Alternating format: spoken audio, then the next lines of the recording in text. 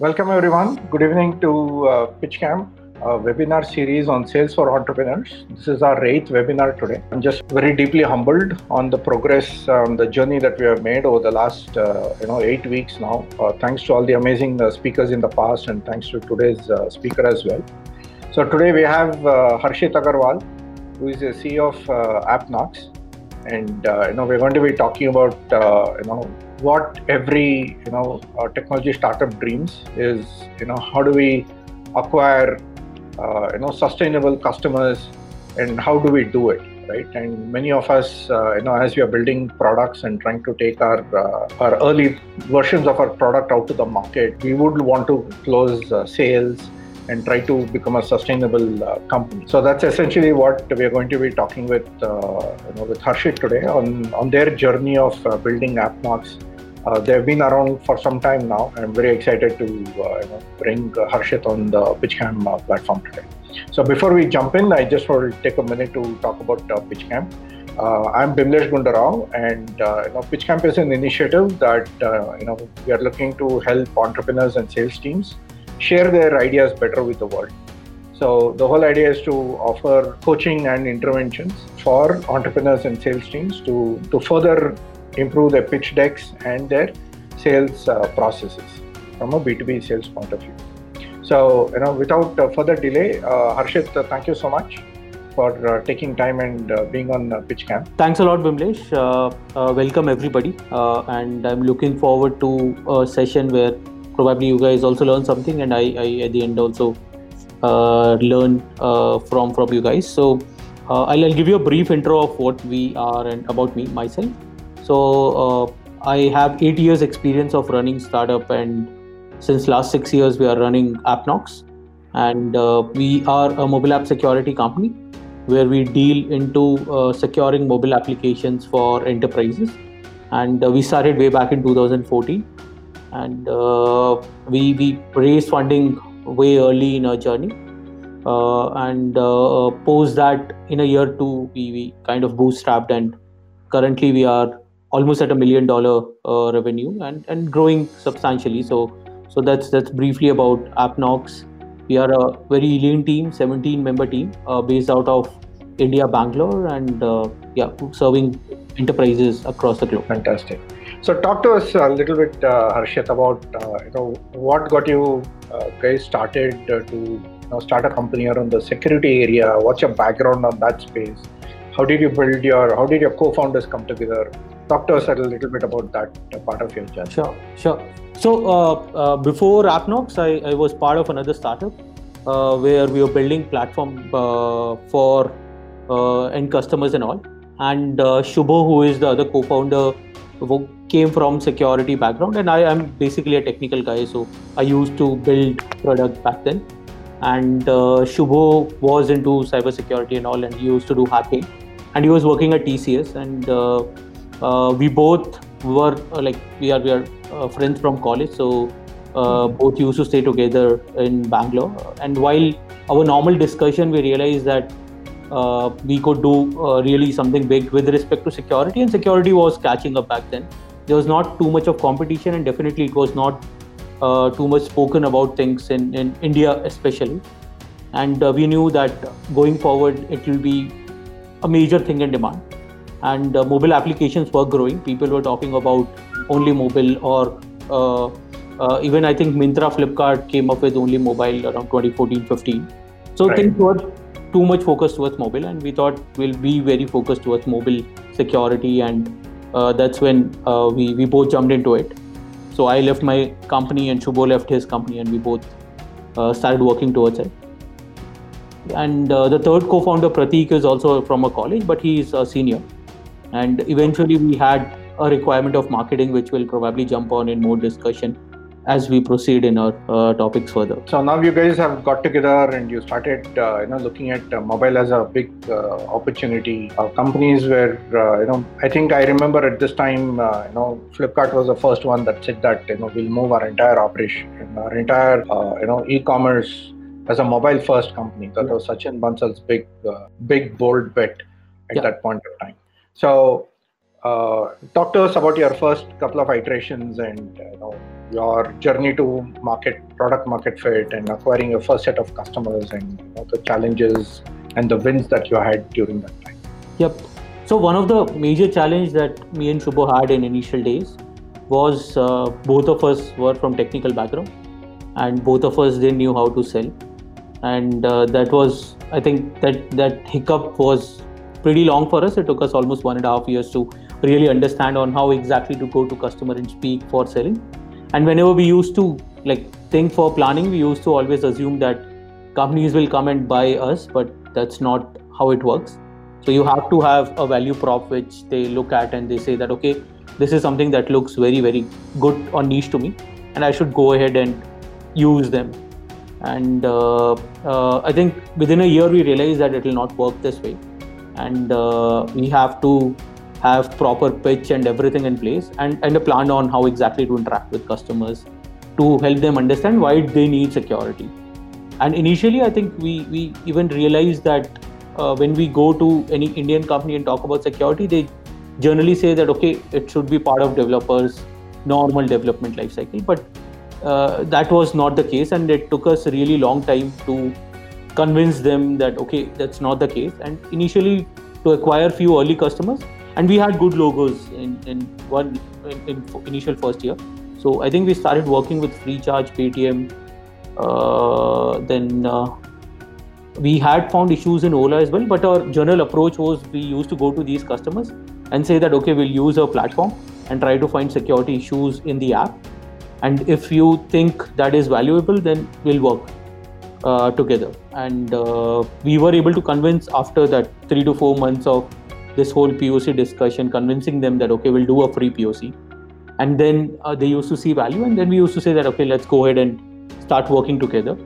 Then the second challenge arose where we didn't know how to really put it in contract or how to really work. So we started with, okay, over the year you would require 5 scans.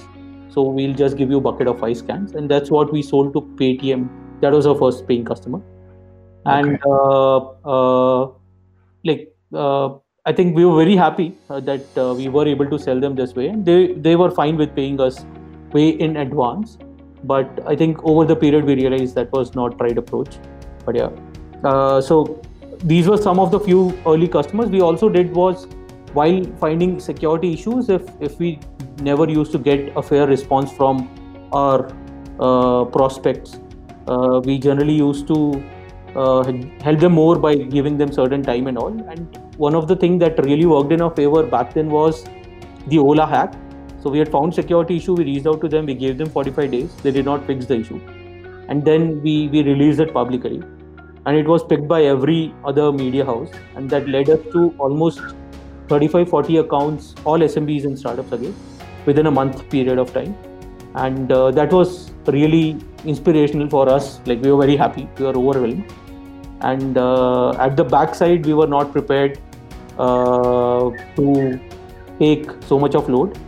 And a lot of bigger logos churned out because we were not delivering them on proper timeline and all that we should have been. We had overpromised and had its own repercussion. But yeah, I think that was one of the overwhelming thing that worked for us in early days. Fantastic. So that came out like a great growth hack. Right? Yeah, that was a very good growth hack. Fantastic. So your initial target was very nicely segmented, either naturally or it coincidentally happened that predominantly the new age startups were the primary builders of the mobile app ecosystem. Yeah. Right?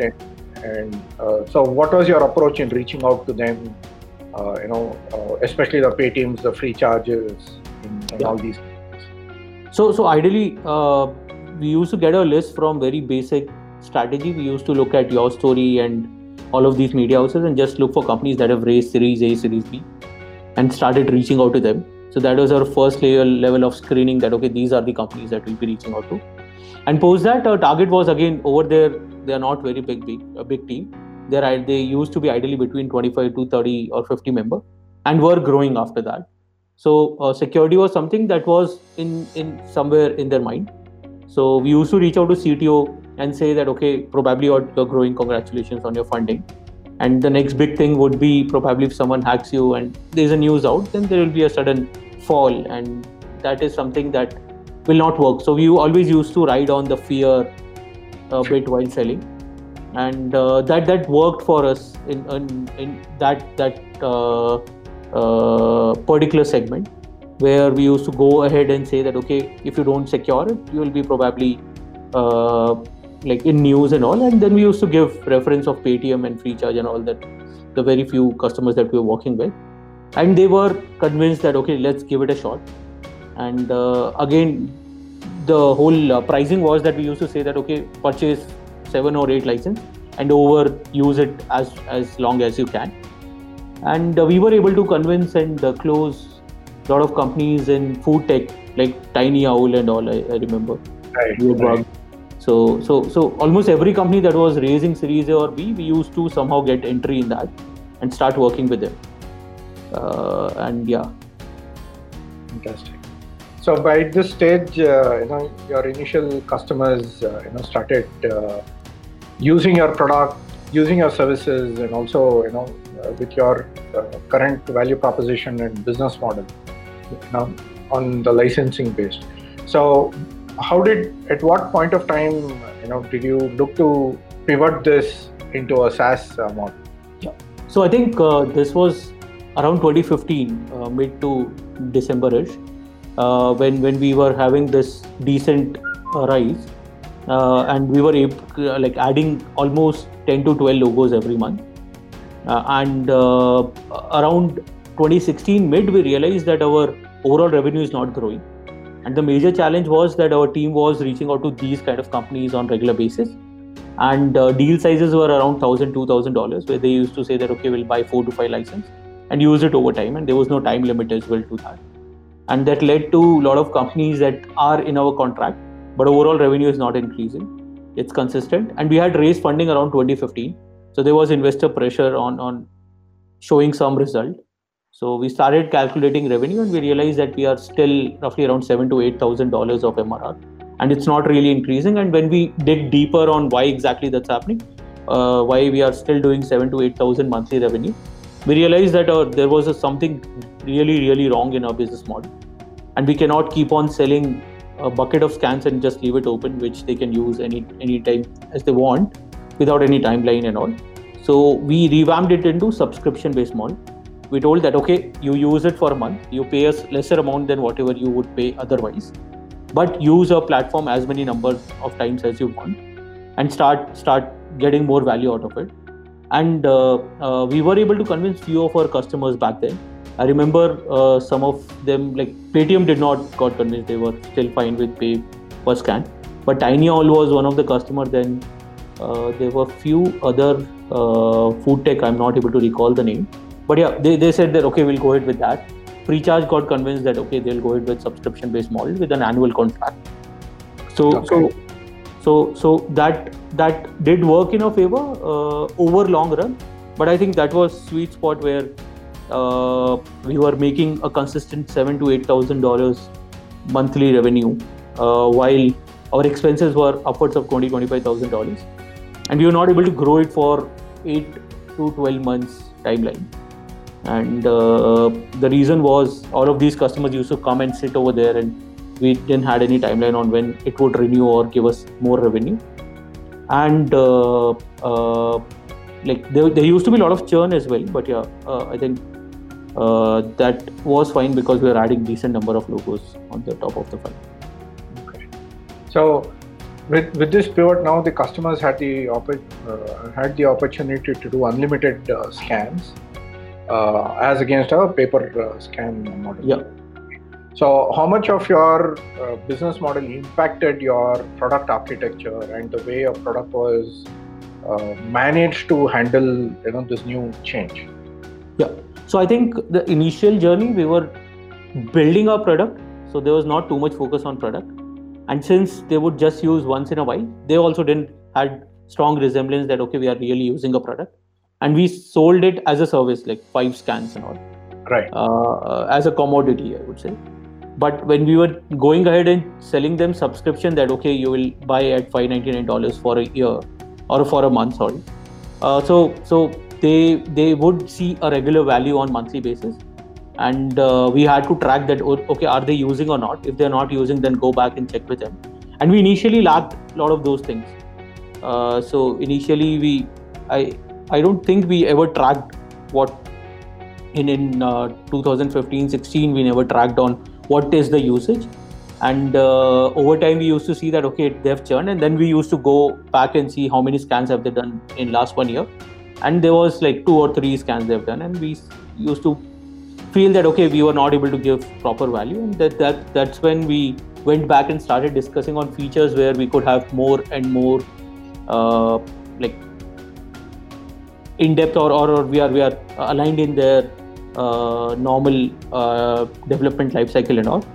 So I think it took us really long time to really become that tool that sits in their DevOps and all. So currently we have the integration with like DevOps, we have SDLC integration, we have all of those things. So it took us really long time. I think this was a problem that we were able to solve almost last year, and there were a lot of features we had to introduce for that, and it's still in roadmap. I would say still around 40% customers are only using our product in DevOps and all, in consistent SDLC and all. But that is something that is part of our product roadmap for next 6 months, where we have to make sure that 70 to 80% move to a regular usage, and we are deep inside their development life cycle. Right. So I would say it's a very long journey. It is never-ending journey, and you have to make sure that you have that stickiness factor where they come and use you. We see a lot of customers that are not on DevOps. We manage them by having a customer success manager and all, and that is something we introduced a year back, 1.5 years back. But before that, we used to leave them aside, and at the end of the year, we used to get a shock that okay, they are not renewing. So that was even bad. And these are customers who had subscribed for a year, and they were like bigger contracts, $10,000-$12,000, upwards of that. So then we assigned a CSM that could manage around 50 odd enterprises or SMEs with those particular contract cycles and all. Got it. So at what point did you shift your customer segment from SMBs to mid-market and enterprises? Yeah. So that was again around 2016 only, when the whole 16-17, when the whole startup bubble was bursting, a lot of these tiny owls and all were getting shut down. Right. And a lot of our revenue used to come from that, and that was a really danger zone for us. So we went through a very tough time personally from startup perspective, because I think 2014-15 we did roughly around $200,000 as annual revenue, and 2015-16 we did as $240,000. So there was just an increase of 40,000. While if number of customers we added in 2015 were more than we added in 2014, so there was something that was not working over there, and we realized it was majorly because our target segment was startups and these new age companies, where 50 to 60% of them don't survive, and that way we try to close them and put an effort for 2 to 3 months, and within a year if they shut down, then it is a no benefit for us to put in so much of effort cycle and all. And out of $240,000 next year, almost around 50 to 60 had come from one enterprise that came accidentally to us, and we realized that okay, this is where if we do a deep dive and understand what is working, what is not working, then SMB and the new age companies is definitely not working for us. New age companies, SMBs were still working, but enterprises is very lucrative and can give us even bigger revenue also. So that's when we shifted our focus, and that was not an easy shift. It took us almost a year, where we interviewed almost every bank in India, understood what they are going through, what is their problem, and without logos it's very difficult to convince that okay, we want to work. So we got a breakthrough in I think 2017 when the whole UPI thing came in picture. So we somehow got connected with NPCI, and that was our first banking engagement, where NPCI used us, and they were very happy. So they referred us to Axis Bank, That was our first banking customer.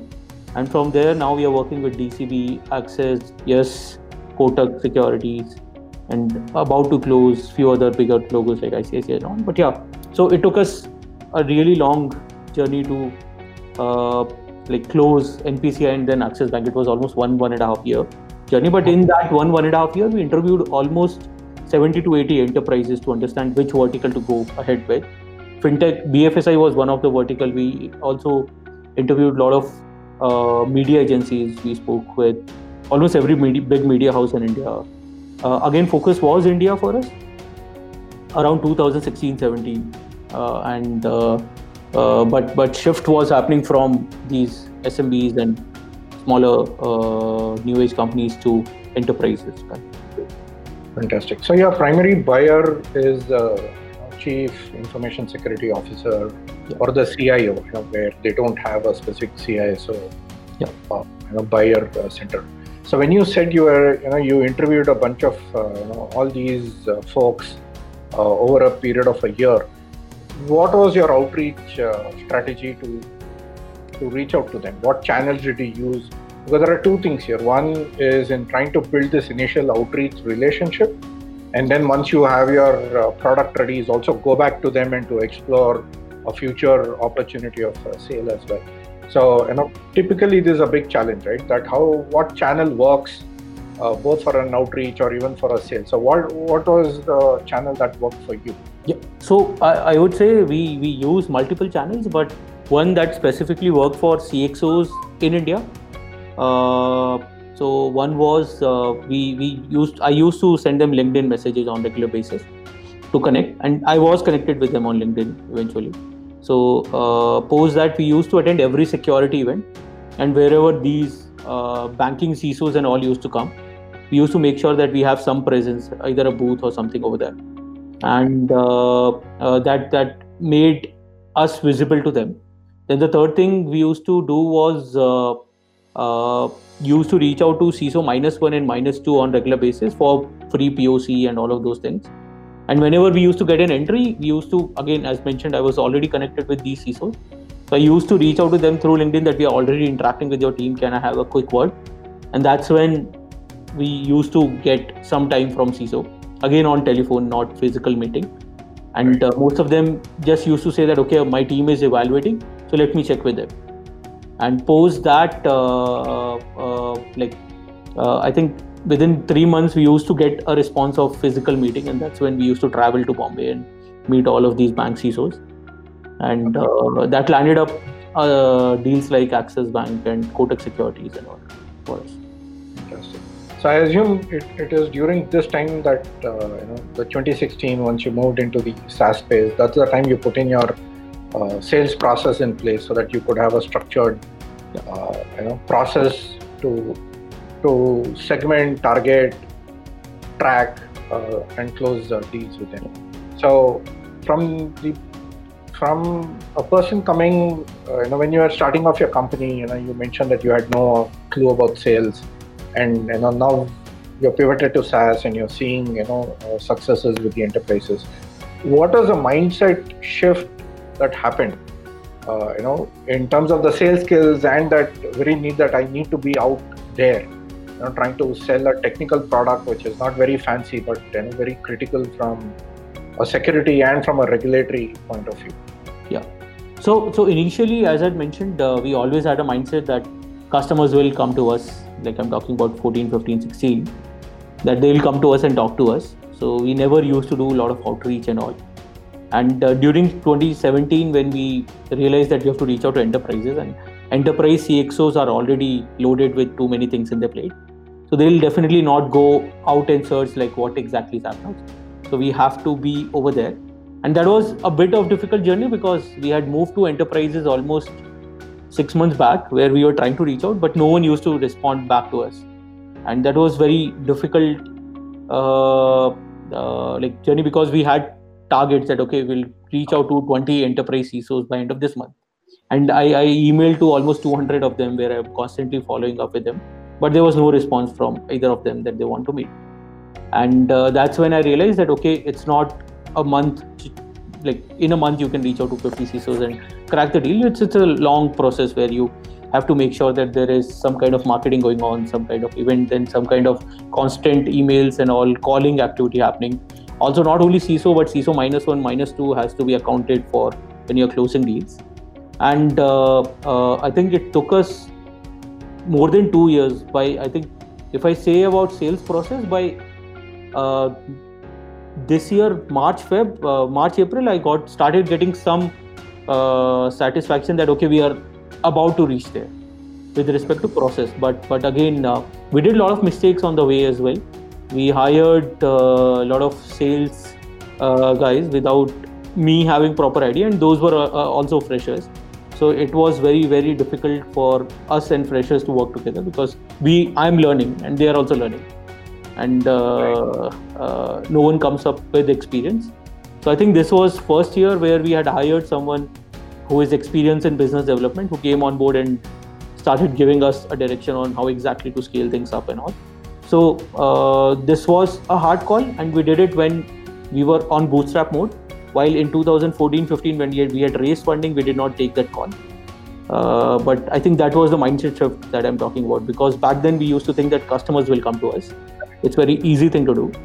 While in last 2 years, we realized that it's something that has to set up as a process, and you will not grow until you have everything aligned towards that, starting from like marketing to reach out to calling, plus the entire website and everything. So I think now we are reaching there, I would say. But it's a very long process, difficult, and the complete mindset has changed for us in last 3 years, where any event also we used to go, I never used to go out and speak with CISOs and all. I used to initially think that they'll come and on a booth, but now I generally have a speaking session next to them so that I get to meet them and have an interaction with them or something around that side. Fantastic. So talk to us something about some of the sales stack or the tools that you guys have used over this journey. Yeah. Right? I remember very early that you guys were an early user of HubSpot. That's what I remember in one of our last past conversations. Yeah. So talk to us about some of the tools that have worked for you. What's your current both a sales and marketing set of tools that works for you? So we've experimented with a lot, but starting 1-2 years, it was Excel sheet. So we used to track everything in Excel. So Excel was our CRM. Then we moved to Lead Squared, I think. Post that, we were not completely satisfied. We were having some technical issues. I think that was early days for them as well. Now they are pretty good, and they're local Indian-based companies. So, right.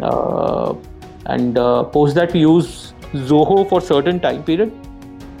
But eventually we moved to HubSpot. They had come up with 1 year or 2 year for free and very cheap pricing back then. We used to get 90% discount. So we jumped on HubSpot because our marketing automation we are planning to put on HubSpot. And with respect to marketing, we were earlier using for blogs and all, we were using WordPress, and website and all was in-house built, and that was, I think, one of the bad decisions from our side, which I'll come on later in this discussion itself. Over time, we moved to HubSpot with respect to marketing automation, but our website still was in-house where developers used to build that. And there was a lot of delay that used to happen because of that, because any small marketing change, we had to raise a technical request ticket that used to go to technical team. They used to create, and in their release cycle of 15 days, they used to release. So every marketing campaign has to make sure that there is 1 month of technical release cycle for making even a small change in our marketing content on website. So that's when we wanted to move to something that is automated CMS platform, and we moved to HubSpot CMS platform. That was almost 1.5 years back. We did that. And with respect to sales, we use HubSpot. We use automation of HubSpot intensively in it, where most of the inbounds, if they sign up, we get a ping on Slack that our entire team is at, and any deal closes used to come in Slack. Any interaction or any deal where there is no interaction happening, a ping comes on Slack to sales rep that, okay, you have to reach out to this deal you have not done in last 5 days or 7 days. So that way we are able to track all of those things. In last 6 months, we have also started with predictability. So that was something that our head of business development introduced, that we should have more visibility on what is going to close over the quarter.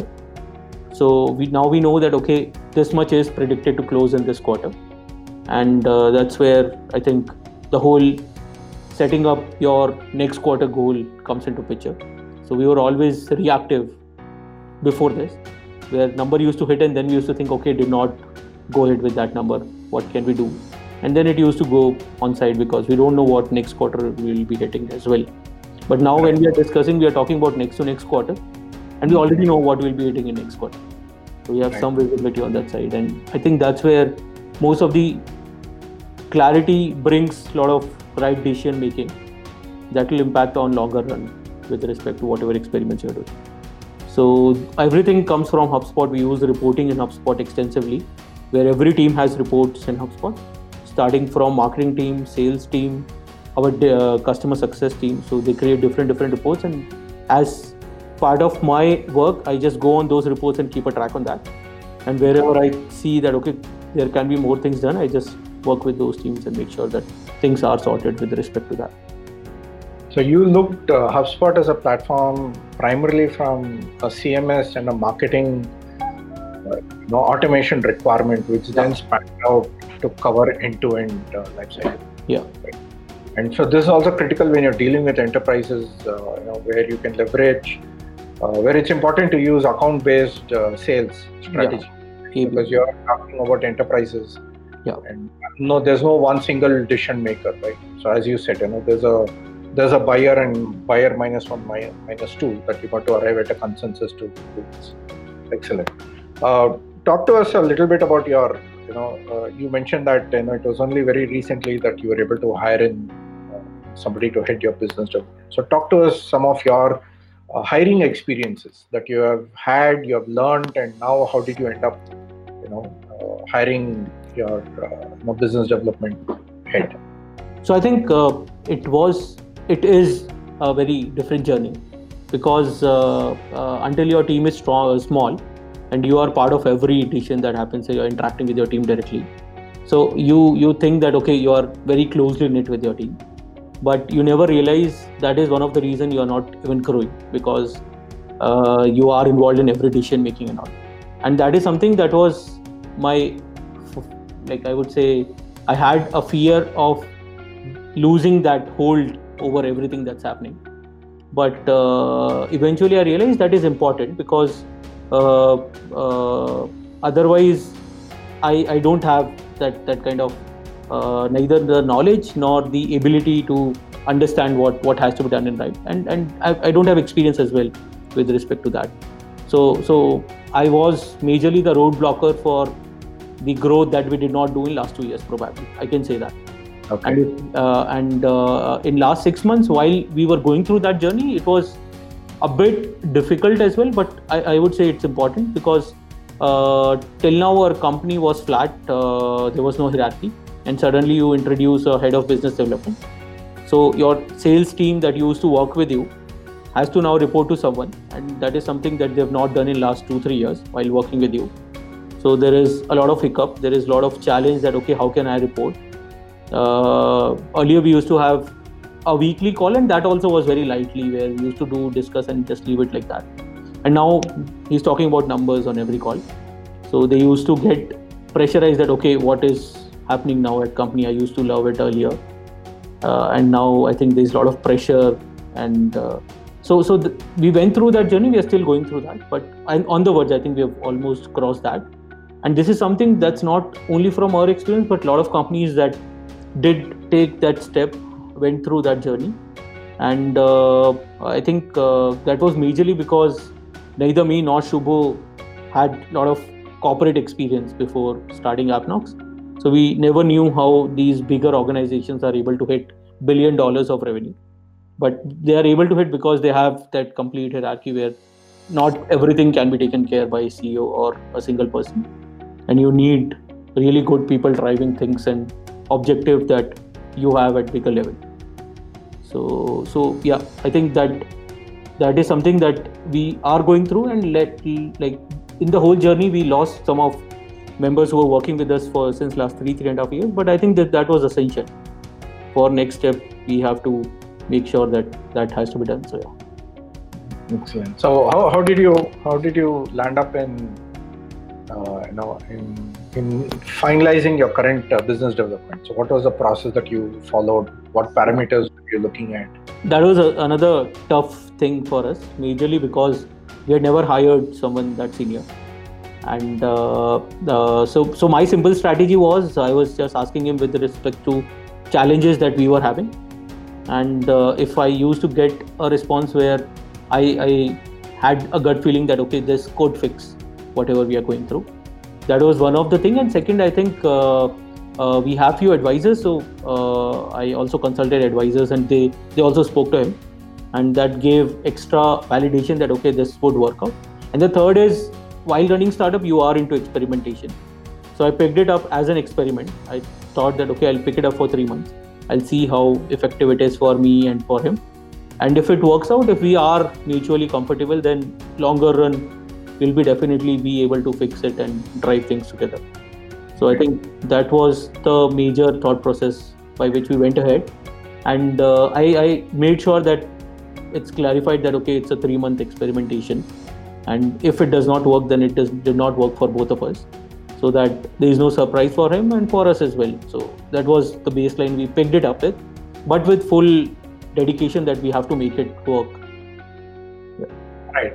Yeah. Now that intent to make it a success is important. Yeah. Otherwise, it can derail both the individual and the company after that experience. Excellent. Moving towards the next key thing, if you were to reflect back, right, you had a stagnancy, in your organization at some point, and then talk to us through that phase. Yeah. What were the kind of challenges and Yeah. So we did a lot of mistakes. I think mistake is something that Appnox is built on. I would be very frank on that. So the first mistake we did was we raised a lot of money. So we raised roughly around $750,000, and that was when we didn't had any plan on how to use that. So we didn't had a plan of even $0 on how exactly we are going to spend it. Was it easy to raise that amount of money back then? It was. I think everybody was getting funded, and we got funding on idea, and during that Ola hype, we were able to close few customers. So that was the month we were also raising fund. It was probably a bit on a lucky side for us, that particular. I think it was March, April of 2015 when we were going through that thing. Peak of the funding cycle. So we were out for raising $350,000, and VC told that okay, I would invest $750K and at a higher valuation. So we said, why not have more funds if it's coming at almost equal equity. So we just went ahead and raised that fund. And I always define next 2 years as our honeymoon period, where the entire team was too relieved. We were not focused. Founders were relieved because we had funds in a bank.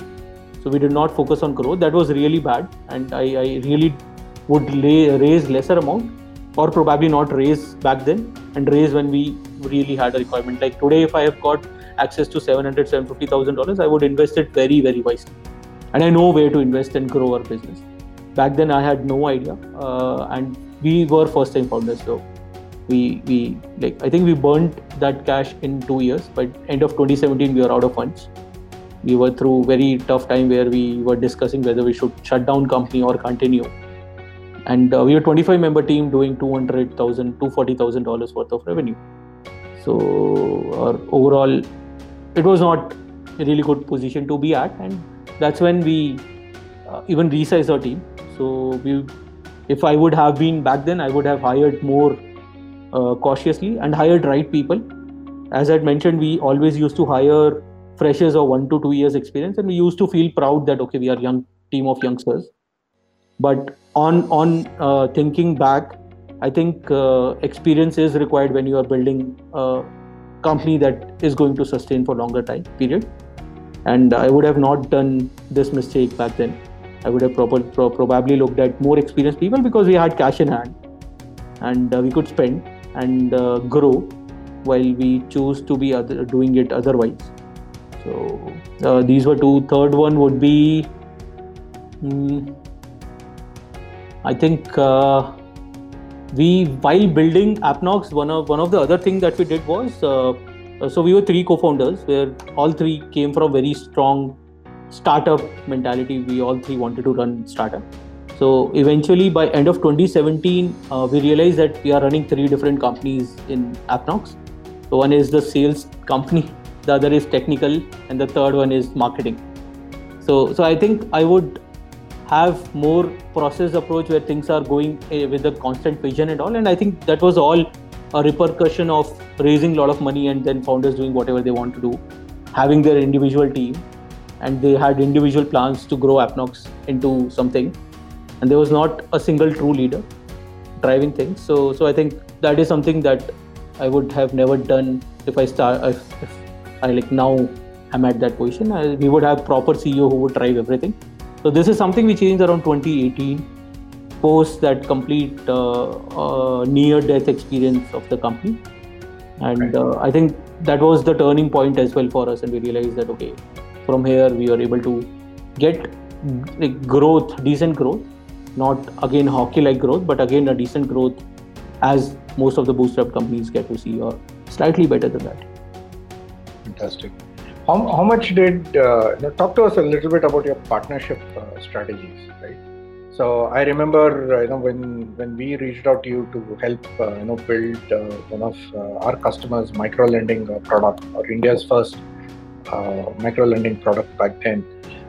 You had built some partnerships of resellers, and you were catering to some customers outside of India. So talk to us a little bit about how did you structure your partnerships, especially to sell your solutions to outside of India customers? Yeah. So I think one of our first customer outside India was through you only, Biblesh. So so I remember we had got through MyTala through you. That was around 2018-ish. So that's when we realized that, okay, outside India we have to sell. And to our surprise, contract size was decent for us, like on higher side, it was not on lesser side. And we were very happy that, okay, this can be cracked and grow further. And that's when we started reaching out to more people whom we had interacted earlier outside India, where we did not get an opportunity to work with them. And surprisingly, I think last year we did roughly 30% of our revenue from partnership. And that was a good jump, because 2018 we hardly did $2,000 to $3,000 as overall revenue from partners, while last year we did roughly around $250,000 or $280,000 overall from channel partners. And our idea was simple: reach out to companies who don't have technical expertise. And some of our competitors were MSSPs in India, so we thought we'll reach out to MSSPs itself and interact with them and tell them that you offer services, use our product, bundle it and sell it together. And that worked out very good in Middle East market and in few other markets. Currently we are also doing decently good in in Africa, in Nigeria and Middle East. I think the complete GCC region we are having good sales from all of channel partners. So what was your criteria in selecting these channel partners? How did you find them? How did you shortlist them? So as mentioned, these were all channel partners whom we had interacted earlier, but nothing really worked out with them. So our simple strategy was going through a database of people who had signed up and who were outside India. We used to just go back and interact with them. Okay. So when we reached out to these companies, and they used to say that, okay, we are looking for mobile app security. We are ourselves a security services company, but we don't have expertise of mobile security. And we used to say, okay, then we not build it. We'll give you a complete white label platform that you can go ahead and sell that, okay, this is XYZ, like if XYZ is the company we are partnering up with, this is XYZ's platform that you can use. And that worked out in their favor, because they used to get that product advantage against their competitors in the region, and was easier for them to sell. And in fact, now I get to hear from some of our partners that we are one of the easiest to sell tool to their customers. So they get an entry into that customer, and then they try to grow into other services that they offer. Fantastic. So they use us as a entry technique, and then try to scale up their offering. Yeah, that's a great partner tool to have. Yeah. Right. Fantastic. So talk to us, a little bit about your business impact during these times. So I assume security does not sleep, right? And now with the work from home, there's a completely new requirement of enterprise mobility and stuff like that. So how has business been? What's the impact on sales, especially in 2020? Yeah. So business has been decent, though a lot of enterprises that we are interacting with have not signed up contracts because they are also not very mature. The other challenge for us was our segment was banking segment that we were majorly targeting towards. And right before COVID, Yes Bank and a lot of those incidents happened that led to a really big shockwave in the whole BFSI fraternity. So a lot of those contracts went on complete pause. Like they're saying, we are just left for signing the PO.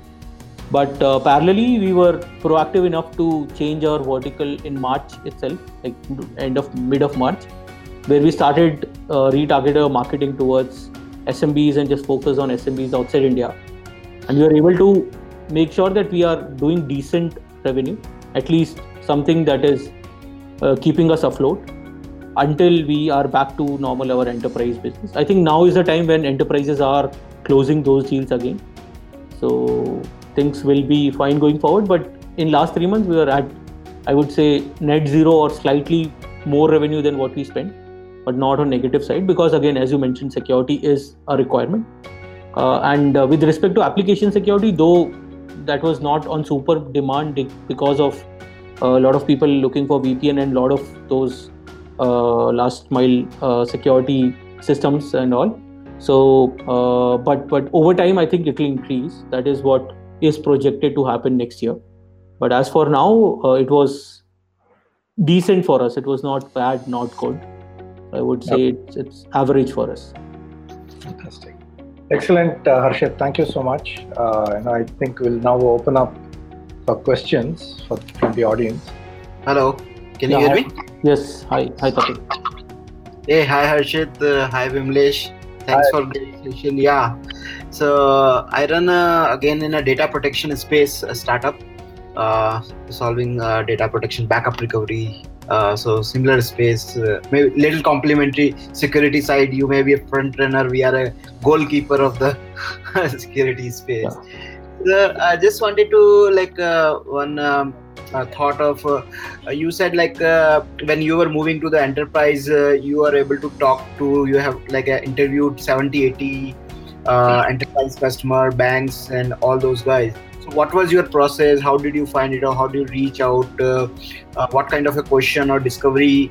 Can you little bit talk about that, because we are in the same journey right now, more moving from SMB to enterprise. Sure, Kapil. So one of the things that we did back then was, the first thing we did was we created a list of questions that we would be asking them, and what kind of responses we would get, accordingly those will change. So I created a complete questionnaire that we would be going through as a journey, which I wanted to have an answers for. And suppose that we did some dry runs internally. So Shubho used to come as a CISO of any random bank, and I used to go out as AppNox sales guy, and we used to interact on that side and see on how that complete conversation used to go out. We made sure that we never do a sales pitch over there. So it was just a consultative calling methodology that we used over there. So you can search for consultative sales consultative approach, where you're just consulting them, you're just asking them questions and making a note, because this was something that will help us prepare our pitch once we are back on our board and understanding what are the challenges that they're going through and all. Then the second thing on which CISOs and all to reach out to, for that we started again a reach out on LinkedIn and email with the approach of just saying that, okay, we want to get on a call with you, not to sell, but just to understand what are the problems you're having towards mobile security. So pitch was as simple as this, and we used to send it across to them, and we used to get decent response on LinkedIn that, okay, let's speak this time, let's speak that time, and that's where we started having that first level of conversation with these CISOs. Okay, so it was a more learning about their current process of doing the things, what your problem you're solving. What are the problem areas? That was a major agenda. Okay. I have a follow-up question there. Yeah. Harshit. What was the motivation for them to come onto your call? Why did they have to come onto your call?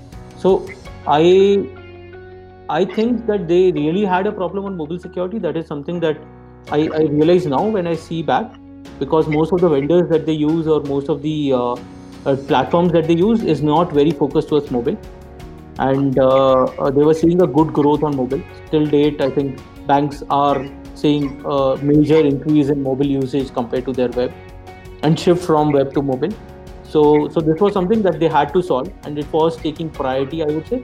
It was also about timing, because the same thing we tried in 2015, 16 and all, and we never used to get a lot of responses. So I think things were changing, and this was when the whole UPI payment and everything was coming into picture. So the whole mentality with respect to mobile usage and all was changing, and they realized that there is a problem and we need to solve on that side.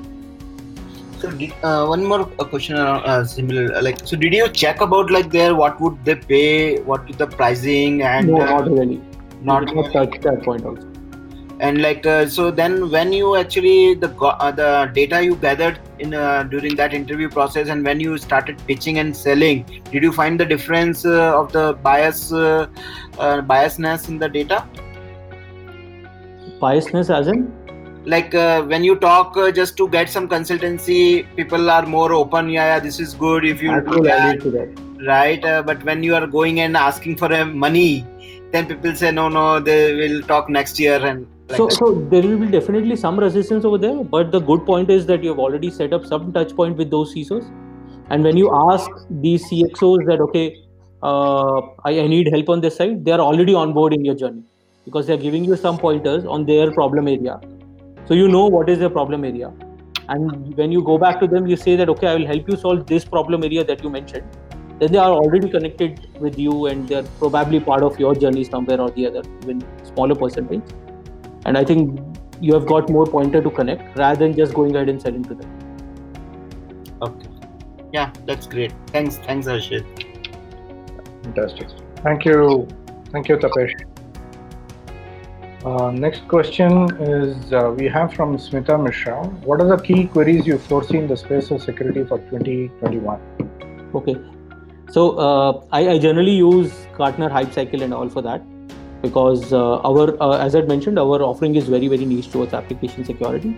But in 2020-21, I think major increase is going to be happening on cloud security and the whole API and all of that is going on, because in a lot of enterprises, digitization has happened because of the whole COVID thing. And when they move to digitization, the next thing they have to make sure is on whatever they have on cloud has to be secure. And that's where the requirements and all have to increase on that side. That's probably one of the top thing that we are seeing in few of our customers as well. But on longer run, I see that happening. But COVID-19 has just escalated that or accelerated that. Sorry. Shit, any parting thoughts for for entrepreneurs like Tapesh? As you mentioned, is in the goalkeeper space. Complementary product to what you do, talking to a similar buyer center. Yeah. And he's just raised a round of funding just prior to COVID right now. And to others, who are just starting up and looking at enterprise spaces, any parting thoughts? So one of the things, I think, specifically if you are understanding for security and all, but I think you have to make sure that you are fighting and growing, because we went through a lot of fights. I think in last 5 years, we had 2 moments where we were on the verge of concluding that, we'll shut down the company, but still we continued. So that whole spirit has to be alive. And there is a lot of good that you don't see coming on your doorstep. But yeah, if you're there working towards it, I think you will get there. Thank you so much, Harshit.